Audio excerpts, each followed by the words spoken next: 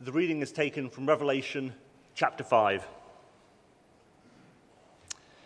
Then I saw in the right hand of him who sat on the throne a scroll with writing on both sides and sealed with 7 seals. And I saw a mighty angel proclaim in a loud voice, "Who is worthy to break the seals and open the scroll?" But no one in heaven or on earth or under the earth could open the scroll or even look inside it.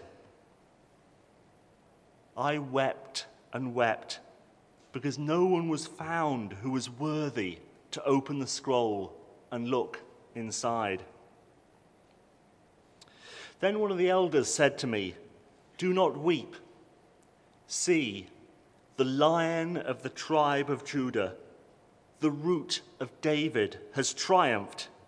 He is able to open the scroll and its 7 seals." Then I saw a lamb, looking as if it had been slain, standing at the center of the throne, encircled by the 4 living creatures and the elders. The Lamb had 7 horns and 7 eyes, which are the spirits of God sent out into all the earth. He went and took the scroll from the right hand of him who sat on the throne. And when he had taken it, the 4 living creatures and the 24 elders fell down before the Lamb. Each one had a harp, and they were holding golden bowls full of incense, which are the prayers of God's people. And they sang a new song, saying, "You are worthy to take the scroll and open its seals, because you were slain, and with your blood you purchased for God persons from every tribe and language and people and nation. You have made them to be a kingdom and priests to serve our God, and they will reign on the earth." Then I looked and heard the voice of many angels, numbering thousands upon thousands, and 10,000 times 10,000. They encircled the throne and the living creatures and the elders. And in a loud voice they were saying, "Worthy is the Lamb who was slain, to receive power and wealth and wisdom and strength and honor and glory and praise." Then I heard every creature in heaven and on earth and under the earth and on the sea, and all that is in them, saying, "To him who sits on the throne and to the Lamb be praise and honor and glory and power forever and ever." The 4 living creatures said, "Amen," and the elders fell down and worshipped. This is the word of the Lord.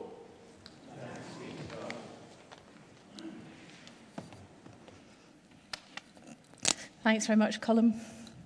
I'm Ruth. I'm part of the clergy team here at St Paul's, and we're looking at Revelation 4 and 5 today. I did look at the preaching order and see that everybody else had got a part of one chapter, and the junior curator got 2 chapters out of Revelation. But we'll do our best. Let's pray. Lord Jesus, thank you so much for this vision that John had of what's going on in heaven. Lord, we pray that you would help us this morning at the start of Advent to grasp your magnificence, your majesty, and to contrast that with what you did by coming to this earth for us. And I pray that what's been prepared would be helpful. If it's not, it would just fall away. And I ask this in your name. Amen. So it's the first Sunday in Advent. I don't know how we've got to December already, but we have. And it's this time of year when we look forward to the birth of Jesus. But it's also the time when the church looks forward to the return of Jesus Christ as King, when he comes in glory and power at the end of time. So this is a chance for us to focus on Jesus himself and to contrast the risen and ascended Son of God with the frailty and the humility of the tiny baby that we are going to celebrate the birth of in just 3 weeks' time. It's a time to consider how much Jesus gave up for us. He allowed himself to become fully human, to be constrained by all that limits us as humans. But first, we just have a brief recap of what we've just been looking at. So we've had a few weeks looking at the 7 letters. Jesus had given this vision to John, and he told him to write down these letters to churches that were scattered around what we now know as Turkey. They were young churches that needed encouragement and sometimes correction. They were churches that were often going through tough times, persecution. It was a rough time to be a follower of Jesus. And these are words that are directly from the Son of God. These words that John had written down came directly from Jesus. And we know it's Jesus who is speaking to John because in Revelation 1, verse 18, he describes himself as the living one who once was dead, but now is alive forevermore. And there's no one else in history that can possibly claim that. So we know that this is Jesus. So now these letters have been written, and the focus of John's vision turns to heaven itself. And so we're just going to take some time now digging into these 2 chapters. It's an amazing description of heaven. And then we're going to think about why it matters that we know what's going on in heaven. So, chapter 4.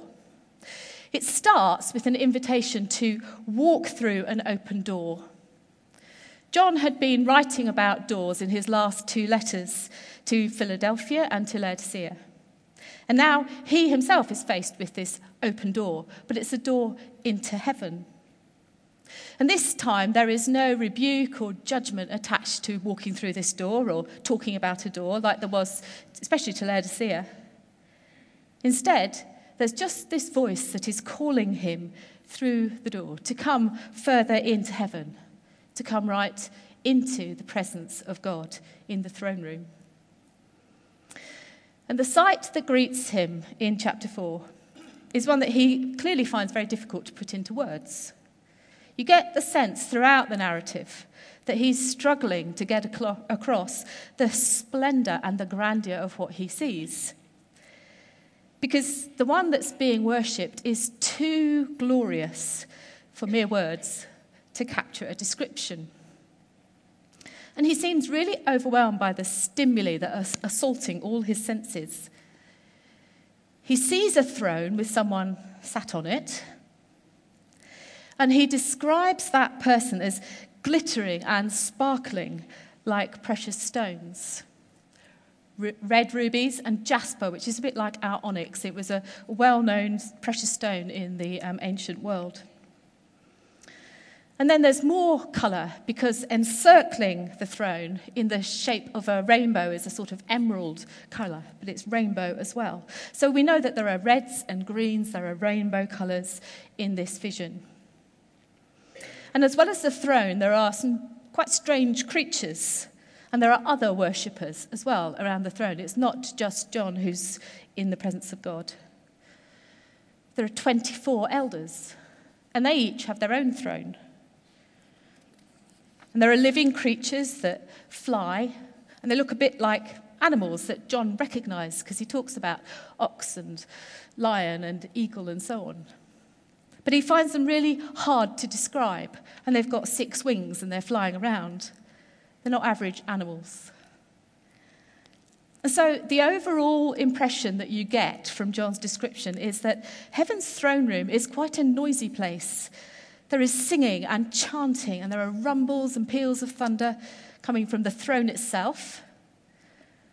And there are flashes of light, vibrant colours, rainbows, shining glassy surfaces, white robes, and glittering gold crowns. It's a million miles beyond what Buckingham Palace ever is. Or if you've been into Dubai airport, quite frankly, I've seen that. And there's lots of movement in this throne room too. There are creatures flying, fluttering around. The elders are falling down in worship. They are laying their crowns before this one who is seated on the throne. So we get the sense from all that John's describing that there is nothing that is passive or reticent about this worship. Every part of every creature there seems to be engaged in the adoration of the one who is sat on the throne before them. And they are singing songs of worship to the one on the throne. Oh, to be there to hear the singing.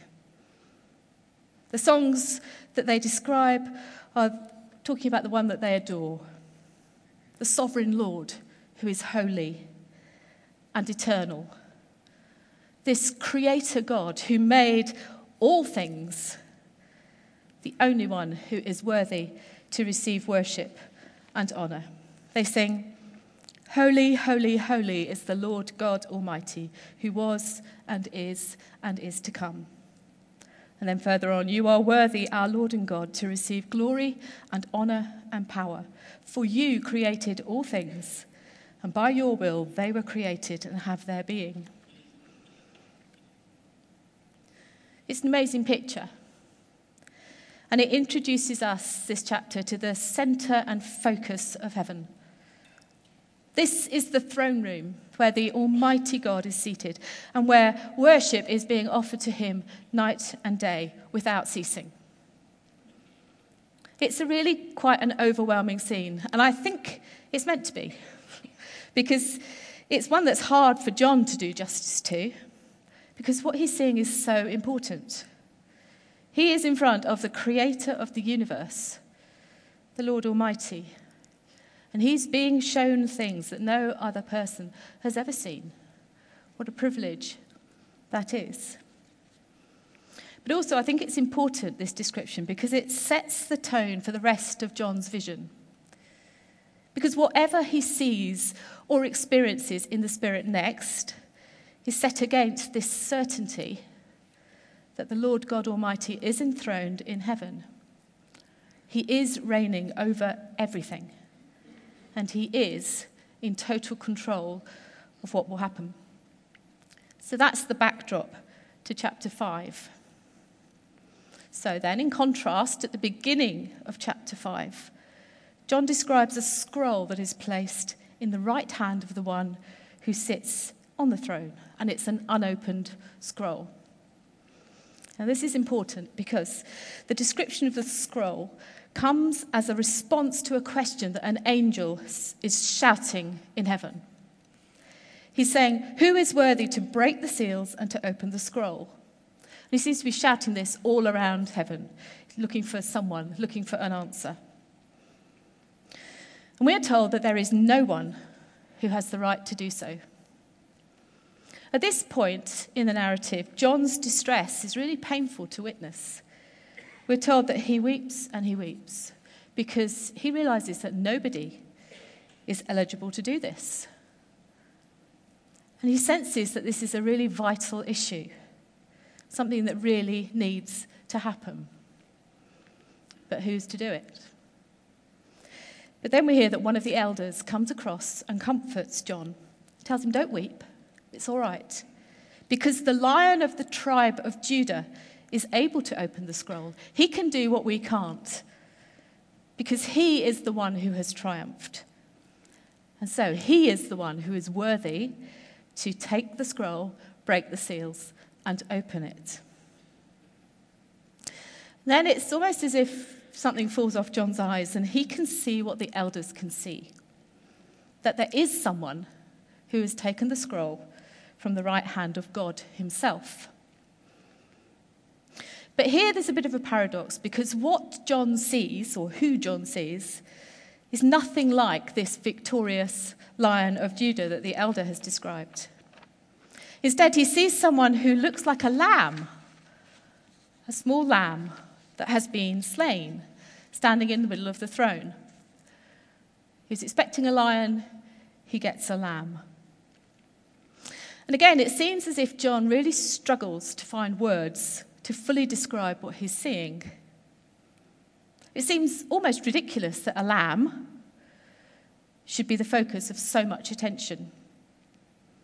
But he's quite clear that this lamb is worthy of all the worship that's being given to him.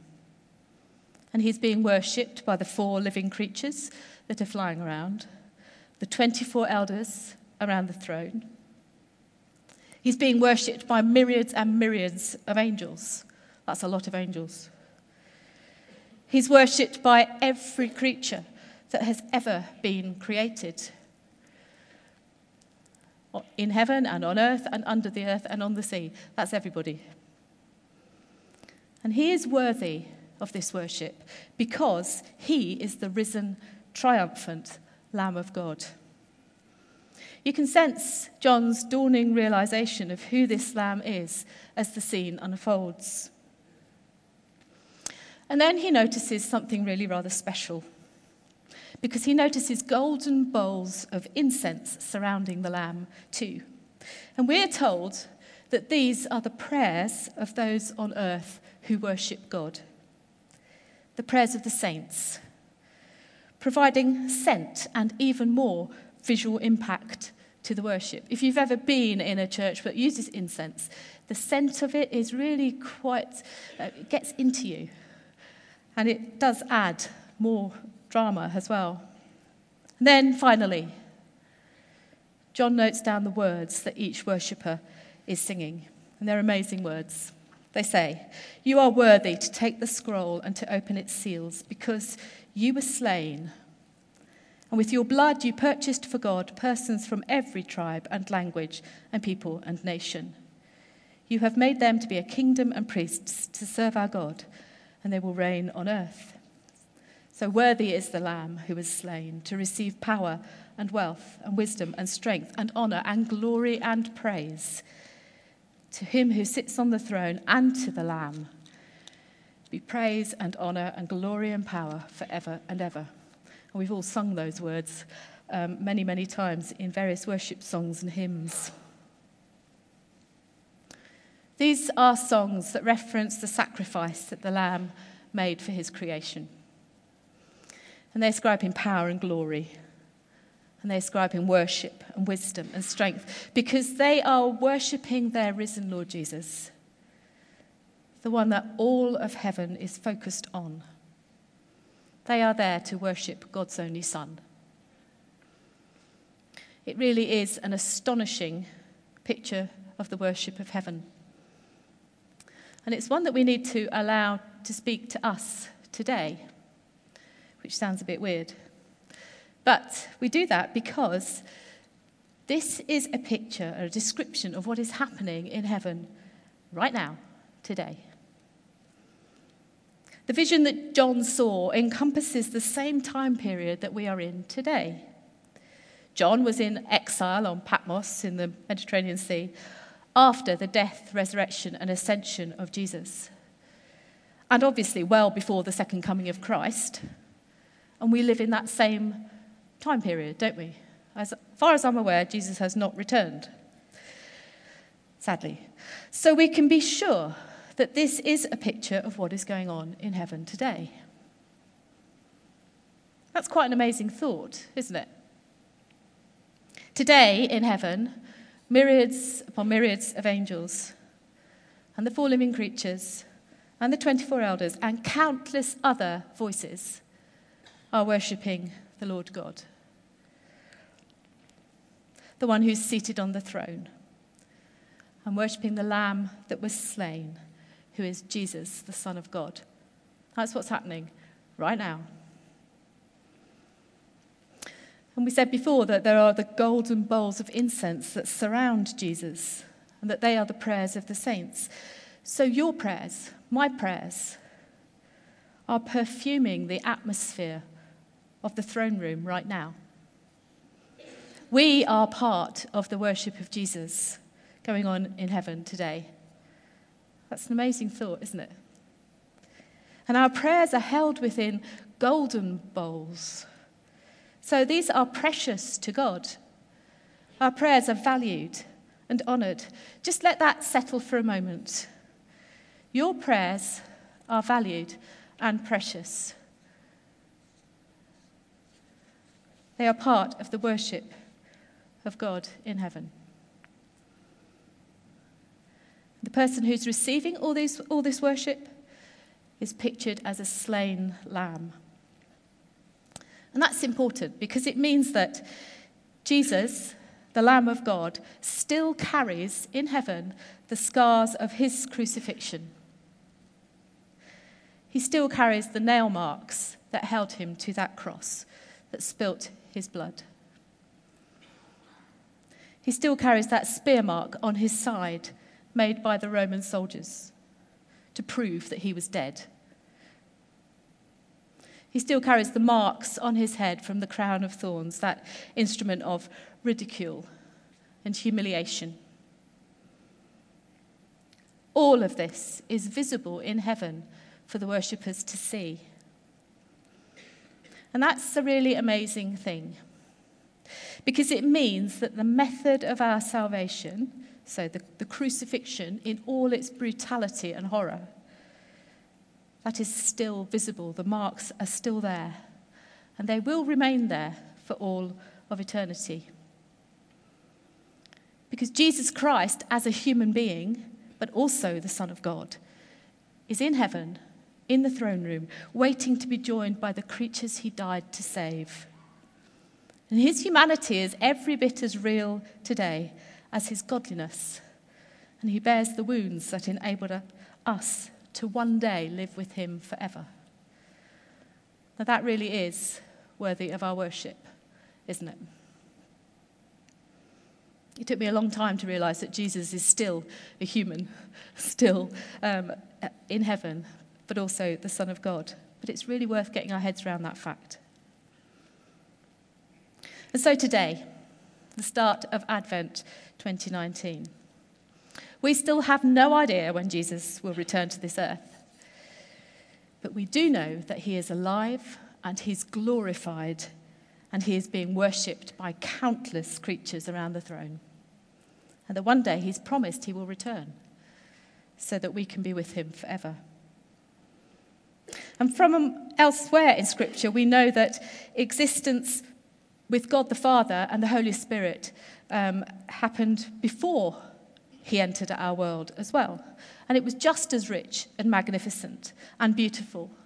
Heaven was just the same, has been from before time, and it will be after time ends. And that's what makes what Jesus did for us so utterly amazing, such an immeasurable gift.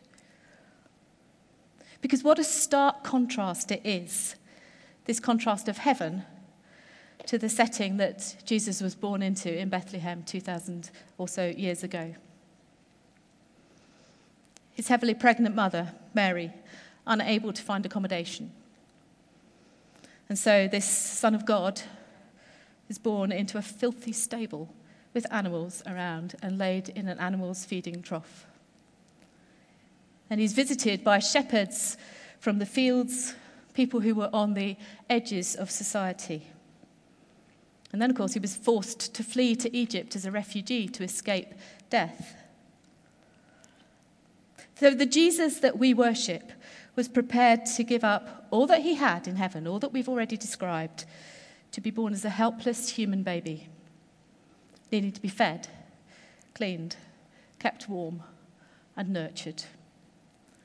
This is the same Jesus who is God's Son, the one who made each one of us and who made the mother who carried him for 9 months.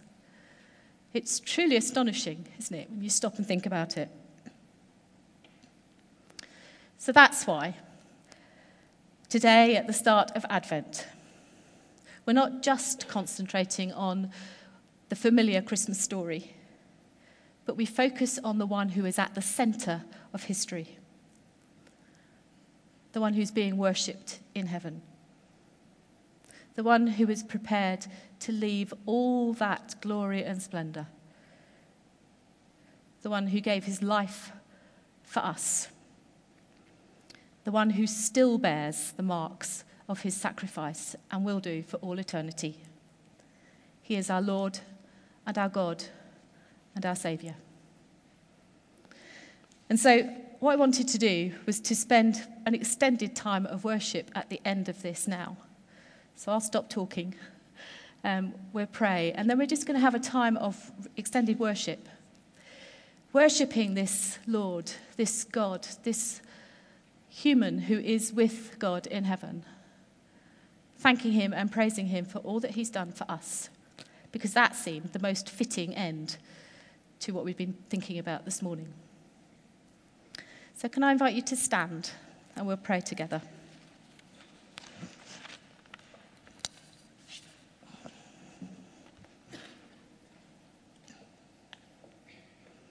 Father God, we thank you that you are the Lord God Almighty.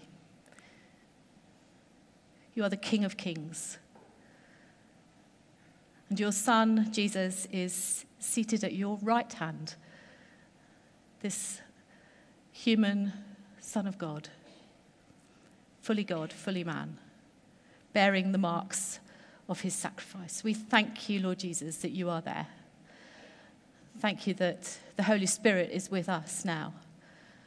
And we just pray, Lord God, that as we worship, we would be able to worship you with all that we are, to give you the praise and honour that is due your name. Thank you for reminding us of all that you've done for us. Help us now to worship you in spirit and in truth. Amen.